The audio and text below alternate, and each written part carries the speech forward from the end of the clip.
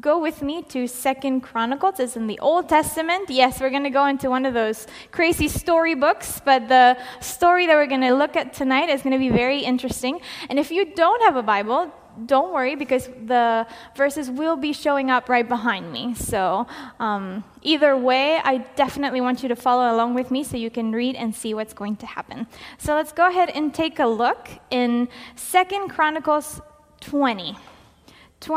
I'm going to start from the first verse, and I do apologize in advance because there's a lot of weird names in the Old Testament, and I will mess them all up tonight. But you will get the story, don't worry, okay? It says, "Now it happened after this that the Moabites and the Ammonites, together with some Meunites, came to make war against Jehoshaphat. Then it was reported to Jehoshaphat, 'A great multitude has come against you from beyond the Dead Sea, out of Aram, Syria, and behold, their Hasason Tamar, that is in Gedi.' Then Jehoshaphat was afraid and set himself determinedly as his vital need to seek the Lord. And he proclaimed a fast throughout all of Judah. So the people of Judah gathered together to seek help from the Lord. Indeed, they came from all cities of Judah to seek the Lord, longing for him with all their heart." So this Jehoshaphat, maybe you've heard of him, maybe you haven't, but he was a king. He was a king in Judah. And just the chapter before this chapter, the Bible tells us that he was trying to do good. He was trying to follow in the steps of his father and his grandfather. He was trying to do what was right before the Lord. And all of a sudden, the next chapter, it tells us that all his enemies have gathered together and they say, "Let's crush him." Because literally is what's happening here. They're saying, let's all get together and take these people out. So they decided to surround him and come attack him on the same day all together to wipe them out. And I don't know about you, but I've never been in a situation like this, thank God. But I think I can feel or I can understand the fear. I think all of us know fear. All of us know anxiety. All of us know the feeling of my circumstances are closing in on me and I have no idea how I'm going to get out of this. Yes, we may not be in his shoes, but certainly we've been in those shoes. We've felt that way. We've been in circumstances where we are looking at our lives and we are absolutely overwhelmed. And I can think that he would be feeling this way because the Bible even tells us he was afraid. It doesn't say, well, he was so cool because he knew everything was going to be okay. It explicitly tells us he was afraid. So that I think you and I would know. I love that the Bible is that honest. They're not hiding this away from us. Have you ever found yourself surrounded by problems or things that really made you afraid, that brought you anxiety, that made you scared, that you could see the situation closing in on you and fear creeping in? I have. And I wanted to look at this today because of the way that he dealt with it, because of how God actually brought him through this. Yes, our battle is not like his, but we still have battles, and we still have many battles to go through life. And the wonderful thing is that we are not meant to do them alone. We're not meant to do them in our own strength or in our own way. There is a way, and it's in his word, and he teaches us about it. So before we get into it, let's pray. God, we thank you for being here. We thank you that it doesn't matter where we are. We could be in a gym, we can be in a theater, we can be in a fancy hotel. It doesn't matter. You are there. Your presence is there. And we're so glad that you are, Father. And tonight, all that we ask of you, God, is that you would speak into our hearts, that you would speak words that would bring peace to us, that would teach us how to live, God, that would guide our spirits, that would guide our way, God. And I just pray that it would be your words, none of my words, but all of your words tonight, that it would be you over everything, God. That the voice that we hear tonight would be your voice, Lord. And we just thank you for tonight. Amen. So I want you to take a look with me at what happens next. In verse number 5, it says, "Then Jehoshaphat stood in the assembly of Judah and Jerusalem, in the house of the Lord, in front of the new courtyard, and said, 'O Lord, God of our fathers, are you not God in heaven? And do you not rule over all the kingdoms of the nations? Power and might are in your hand. There is no one able to take a stand against you. O our God, did you not drive out the inhabitants of this land before your people Israel, and give it forever to the descendants of your friend Abraham? They've lived in it and built you a sanctuary in it for your name, saying, if evil comes on us, or the sword of judgment, or plague, or famine, we will stand before this house and before you, and we will cry out to you in our distress, and you will hear and save us. Now behold, the sons of Ammon and Moab and Mount Seir, whom you would not allow Israel to invade when they came from the land of Egypt. Here they are, rewarding us by coming to drive us out of your possession, which you have given us as an inheritance. O our God, will you not judge them? For we are powerless against this great multitude, which is coming against us. We do not know what to do, but our eyes are on you. I love that. I love how he is praying. It's almost hard to imagine the situation. He calls everybody in. They're all gathered together in a humongous assembly. Everyone from all the cities surrounding, they are coming together. They're going to pray. And so the king stands in front of everyone, and he starts to pray. And he starts lifting up his voice. And I love that his first reaction is to pray. It's not like, okay, let's get our best fighters, let's figure this out. No, he goes, we need to pray. We need to bring this before God, because I cannot do this. We cannot do this. And I absolutely love the fact that in his prayer, do you notice what he's doing in his prayer? In prayer form, Jehoshaphat is reminding himself of who God is for him. He is beginning to talk to himself and to those that are listening in the assembly. He is saying, God is my Father in heaven. It's the first thing he says. Oh, God, our Father. He addresses him like that. And then he begins to say, you rule over all the nations. Then he continues to say, power and might are in your hand. Nobody can stand against you. And then he says, he is reminding himself that God promised them something. God promised them, if you cry out to me, I'm going to hear and I'm going to save you. And he keeps praying like this. You know what? God already knows all this. Am I right? He knows everything. He already knew all these things. Yes, I know I promised you that. Yes, I know I'm powerful. He didn't need to tell God, oh God, are you not this? Or didn't you say that? This prayer wasn't necessarily, yes, he was praying to God, but I think he wanted everyone to be reminded, and especially himself. Listen, Jehoshaphat, this is the God that we're praying to. This is whom we are addressing today. And I absolutely love that. And I love the very last part of his prayer. For we are powerless against this great multitude. He is the king of Judah.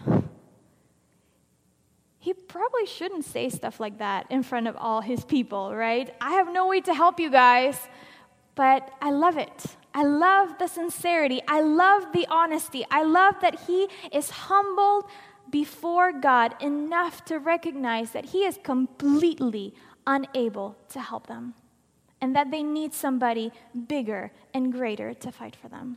I love that. And I love the fact that he chooses from the beginning not to be drowned by fear. Because I don't know about you, but a circumstance like this would probably freak out a lot of us. Am I right? If you know that all the people that hate you have gathered together and I'm coming to your house, what would you do? I'd be crying. I'd be running for the hills. I don't know. You know what I mean? Like, that would not be a pleasant thing to be told. I would probably not be too happy. But he is not being crazy. He's not ignoring the circumstance. He is choosing to look to God in this circumstance. And I absolutely love that. I love that we get to see this in the Bible. And let's continue to read what happens. It says that when they are praying, God actually responds. He uses somebody that's standing there to speak through him, and he responds to him in verse 14. It says, "Then in the midst of the assembly, the Spirit of the Lord came upon Jehaziel, the son of Zechariah, the son of lots of sons. He was a Levite, okay? He was a Levite. A Levite was one of the singers, somebody that was in preschool. He was somebody special, yes. Too many names, girls. Okay, so he said, "Listen carefully, all of you people of Judah, and you inhabitants of Jerusalem, and King Jehoshaphat. The Lord says this to you. Be not afraid or dismayed at this great multitude, for the battle is not yours, but God's. Go down against them tomorrow. Behold, they will come up by the ascent of Sis, and you will find them at the end of the river valley, in front of the wilderness of Jeriel. You need not fight in this battle. Take your positions, stand, and witness the salvation of the Lord who is with you. O Judah and Jerusalem, do not fear or be dismayed. Tomorrow go out against them, for the Lord is with you." Jehoshaphat bowed with his face to the ground, and all of Judah and the inhabitants of Jerusalem fell down before the Lord, worshiping him. The Levites from the sons of the Korites stood up to praise the Lord God of Israel with a very loud voice. So they prayed, they brought it to God, everybody was together, and God brings a response. I love that. Did you know that God answers prayer? It seems like sometimes we don't believe that, right? He speaks back. Yes, he does. Not just in the Bible, but he's still speaking to us. He answers prayer. It's still a thing. It really is. And I love that their response to prayer is worship. Their response to God's promise is worship. Immediately, he fell on his face and he started to worship God. They received a promise that God would fight for them. He's telling them that they don't have to be afraid, that the battle isn't theirs, but it's God. And all they have to do is show up. He's telling them, show up, go to the battle, stand in place, and watch me take care of it. Watch me do what I do.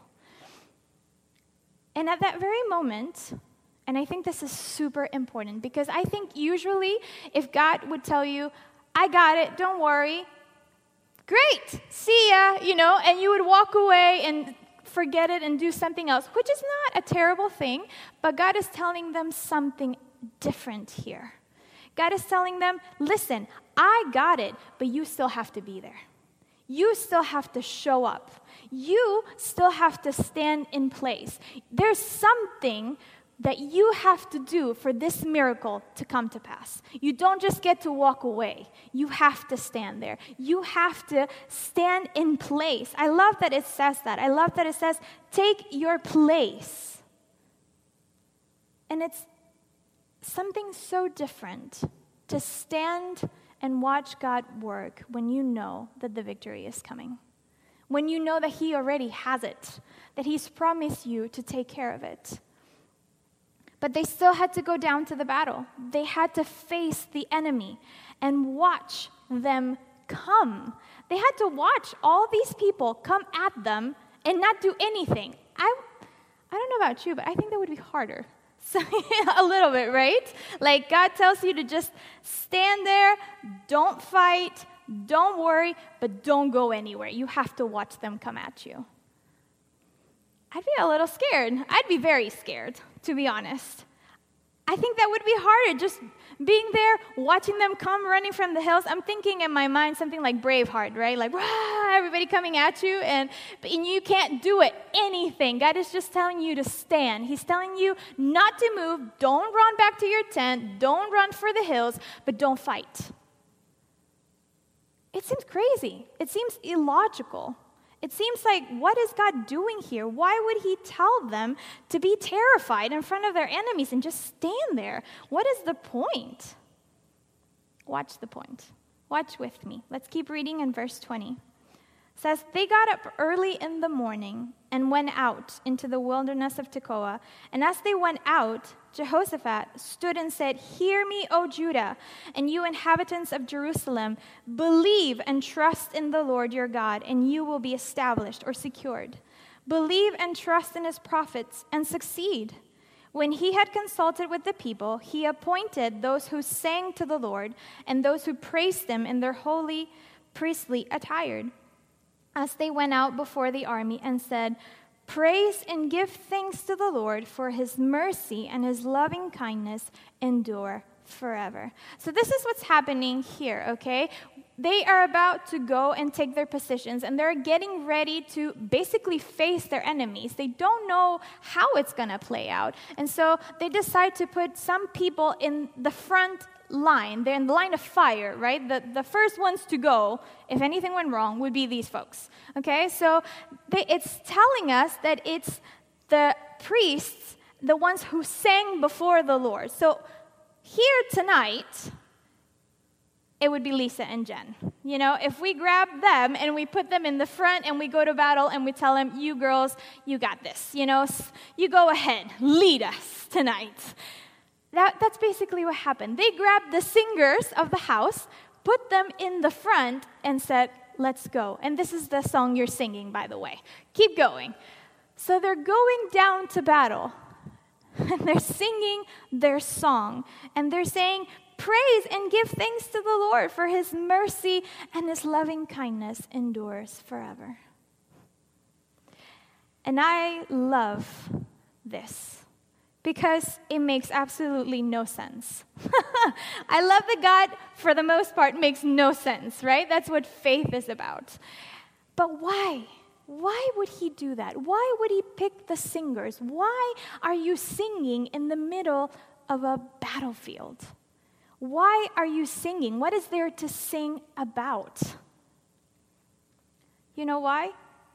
Because worship and praise was not just a response to God's promise. Worship was the actual weapon they were using against the enemy. Worship was the strategy God was about to use to show them his power. That was it. That was what they had to do. This was their part in the miracle. This was what they had to do for this miracle to come through. And I think the Bible wants us to see this clearly because it makes a point to specify it.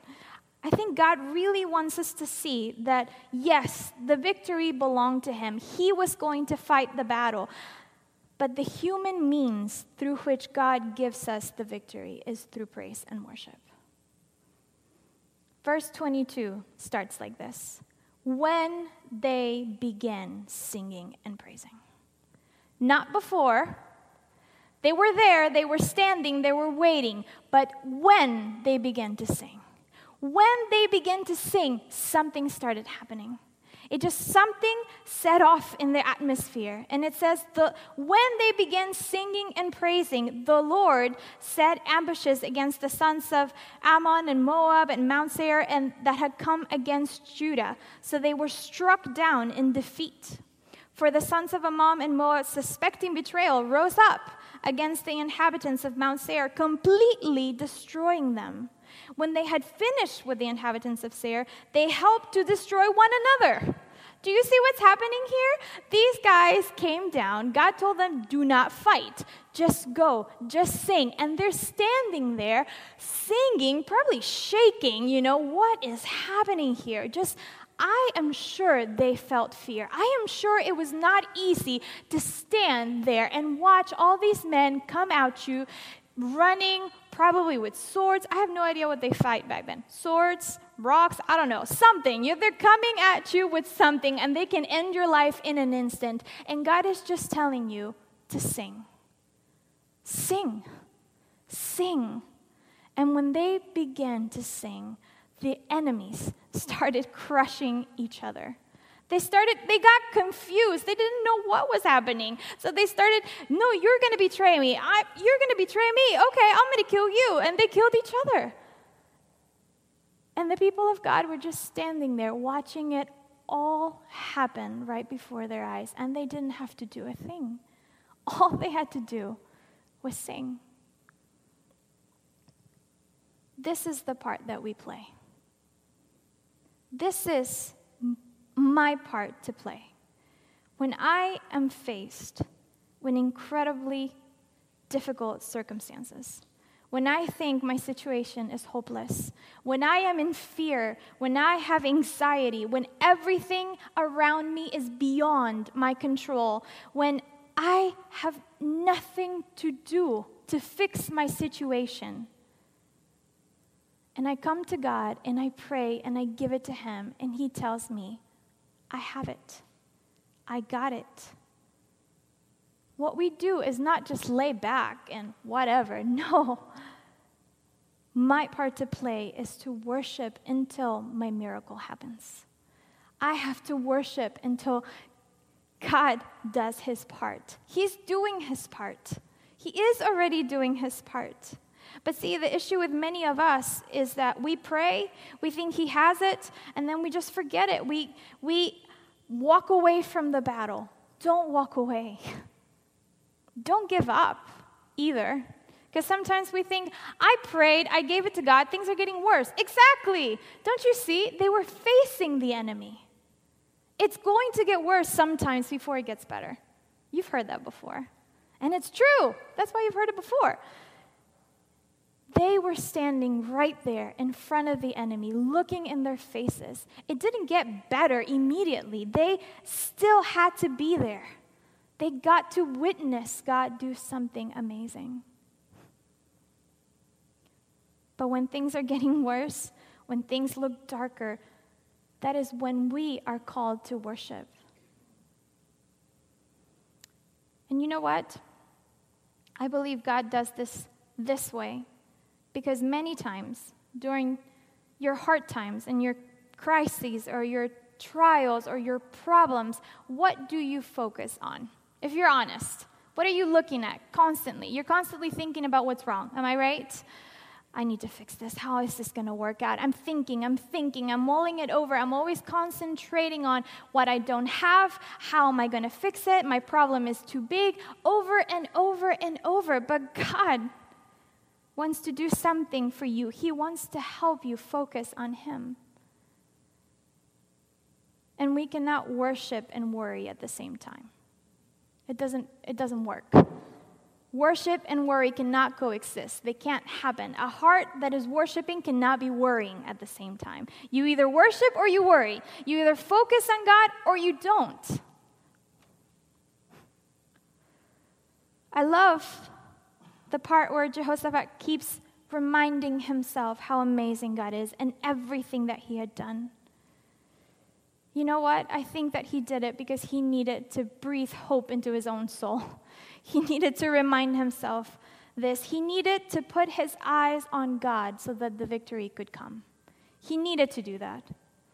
This is how God focuses our attention on Him. To worship is to focus on Him, on who He is and what He has done and what He's going to do for us. And you know what? Also, the enemy cannot stand it when you worship. He can't. If you are worshiping God, the enemy just has to go. He just has to get out. He can't sit there listening to you worship. It doesn't work. He can't, because God would be the center of everything, and his power and his presence would be filling the atmosphere. He can't just sit there and be like, I love how these ladies are singing tonight. No, it doesn't work that way. When you invite God's presence into your life through worship, the enemy has to get out. He leaves. He has to flee. He cannot be in a life that worships. And that is why he tries to stop you. He doesn't want you to worship.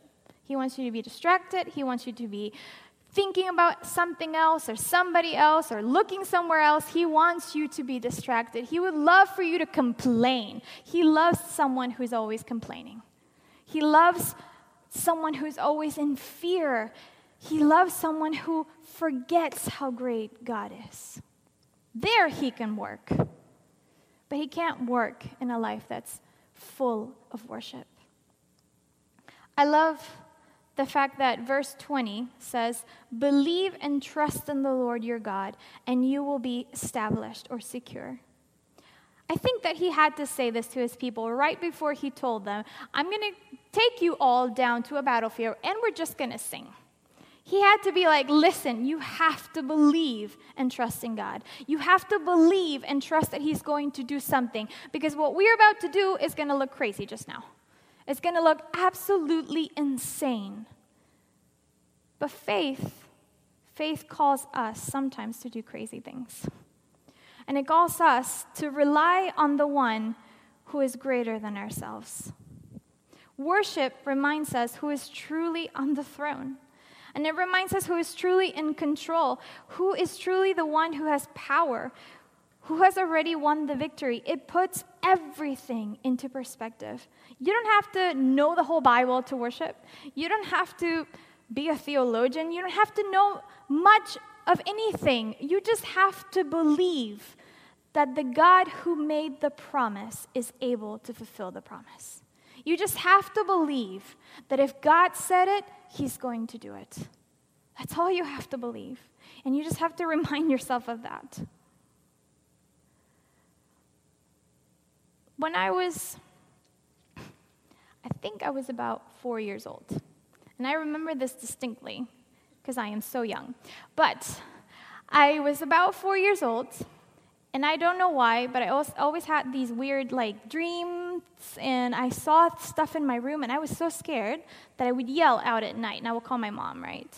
So now this is why I'm paying. My child does the same to me. But anyways, I would be in my room in the dark at night, and I swear I could see something in the corner of my room, and I could promise you that I can still remember that, not that many years later, but still.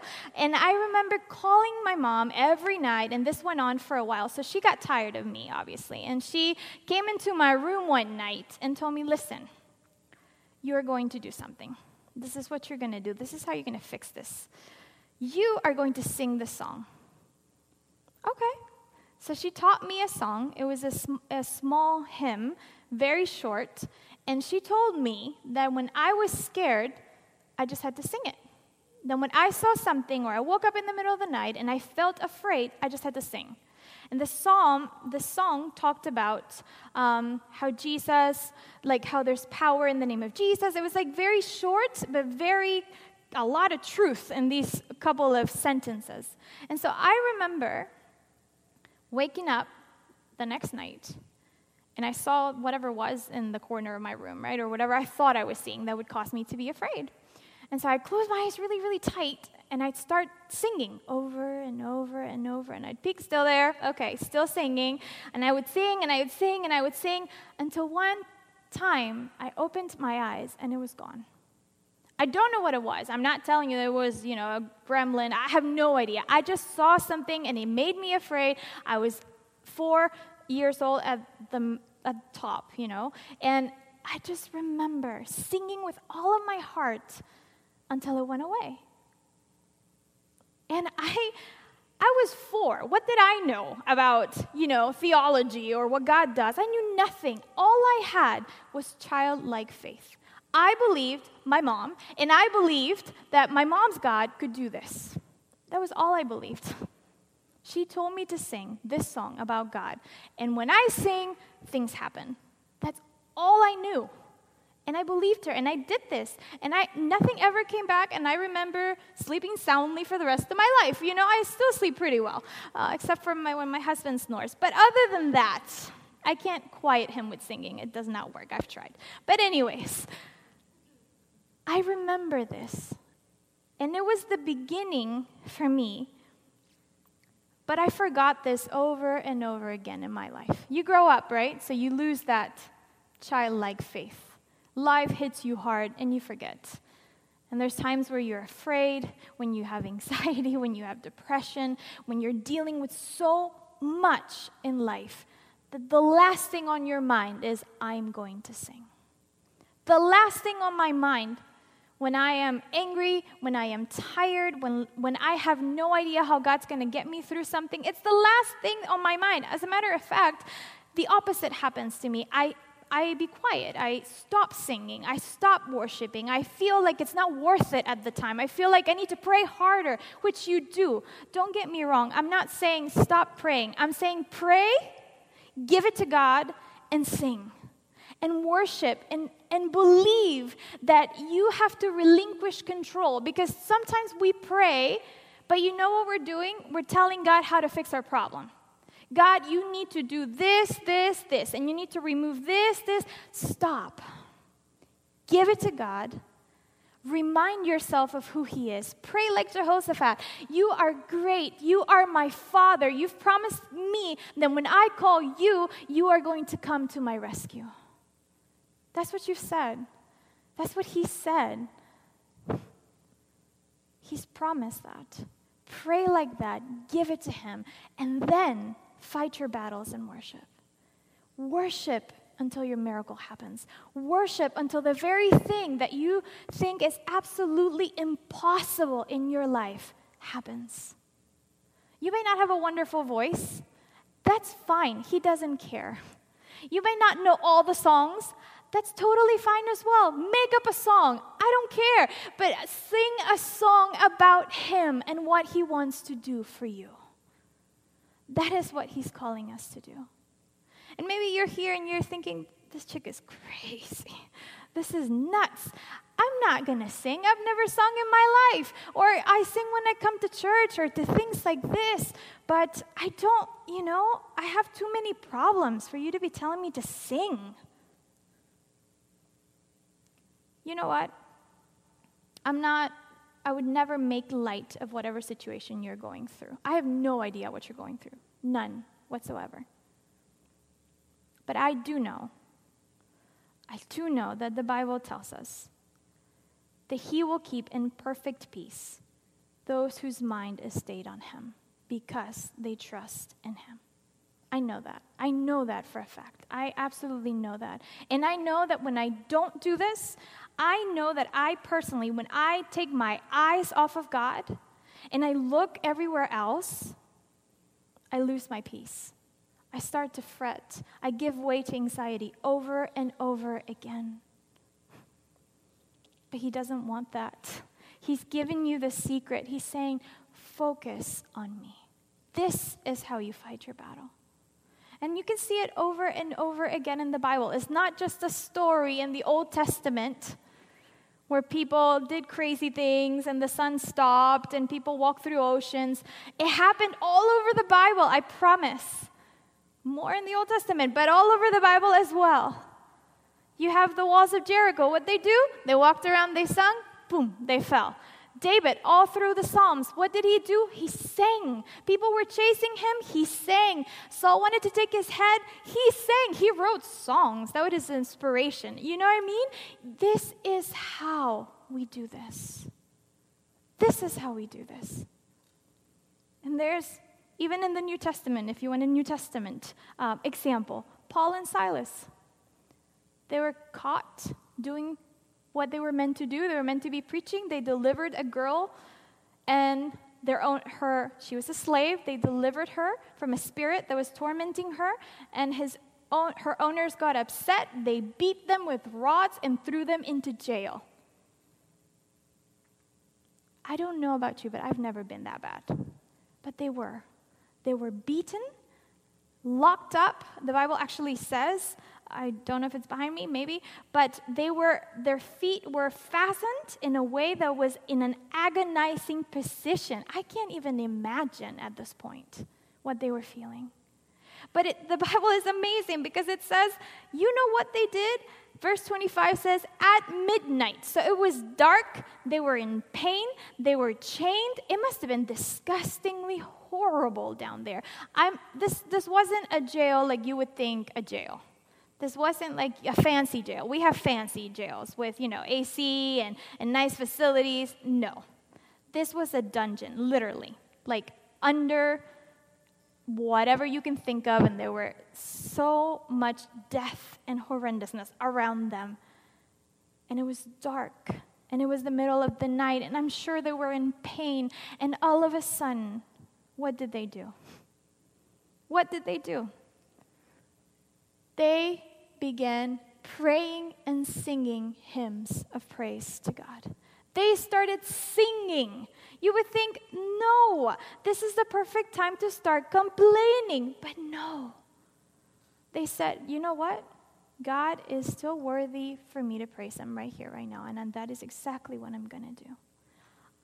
They just got together and started singing. And when they started singing again, and everybody was listening, suddenly, that's how God works, suddenly, there was an earthquake so powerful that the very foundations of the prison were shaken at once. All the doors were opened, and everyone's chains were unfastened. Everyone, not just them too, all the prisoners were freed because they started to sing. I don't know about you. I don't know if you think that your circumstance feels like a prison. Maybe you feel like you're in a prison. Maybe you feel like whatever is it that you're going through feels like you are in an agonizing position. Maybe it's hopeless. Maybe you're fighting a fight on the inside. Maybe you're fighting a fight with yourself, with your mind, with your thoughts. Maybe you see no hope for future. Maybe you have no idea how God is going to heal you, how he's going to free you, how he's going to guide you. And it is right then and there that God sees us. And he says it's not over until he says it's over. And what we have to do is trust him, believe him, and obey and worship. Choose to worship. Even when it's hard, even if you're singing with tears streaming down your face. Even if you're singing and you don't feel the feelings for the song, do it in faith. Do it in trust. Do it believing that he's moving even when you don't see him moving. Sing. And let the words that come out of your mouth be ones that remind you of his greatness and his power. Let them be words that infuse your soul with hope and with power. And we're going to celebrate when the miracle comes. But don't wait to celebrate until then. Sing now. Worship now. Focus on him now. So we're going to actually sing some more. But you know what? Don't just go today and be like, yeah, blah, blah, blah, I'm going to sing. The song that they're going to sing right now is actually a song that I asked them to sing because it kept coming back to me. And it talks about how we are no longer slaves to fear. We are children of God. And it talks about how God sings a song over us, and he delivers us. He surrounds us. He opens ways. He makes ways for you and for me. And all we have to do is trust and believe and worship. So I'm going to pray, and then we will sing again. God, we thank you. We thank you so much that you love us, that you are for us, God, that you speak to us, God, and that you remind us that we are not alone, that we don't have to fight the fight by ourselves, that we don't have to struggle, that we don't have to live in fear, that we don't have to think that the battle is for just us to fight. This is your battle. And God, help us. Help us to trust you and to believe and to worship you until our miracles come. To worship you until you do the impossible in our lives, until you free us, until you fight our battles, until you move us into the next season. God, help us to rise up and raise up our voices in trust and in belief, God. And if there's anybody here, God, that doesn't know you yet, and that they don't even know how they would even begin to worship you, God, I pray that you would speak to them, that you would speak to them tonight, even through the songs, through the worship, Jesus. Let us not leave this place the same tonight.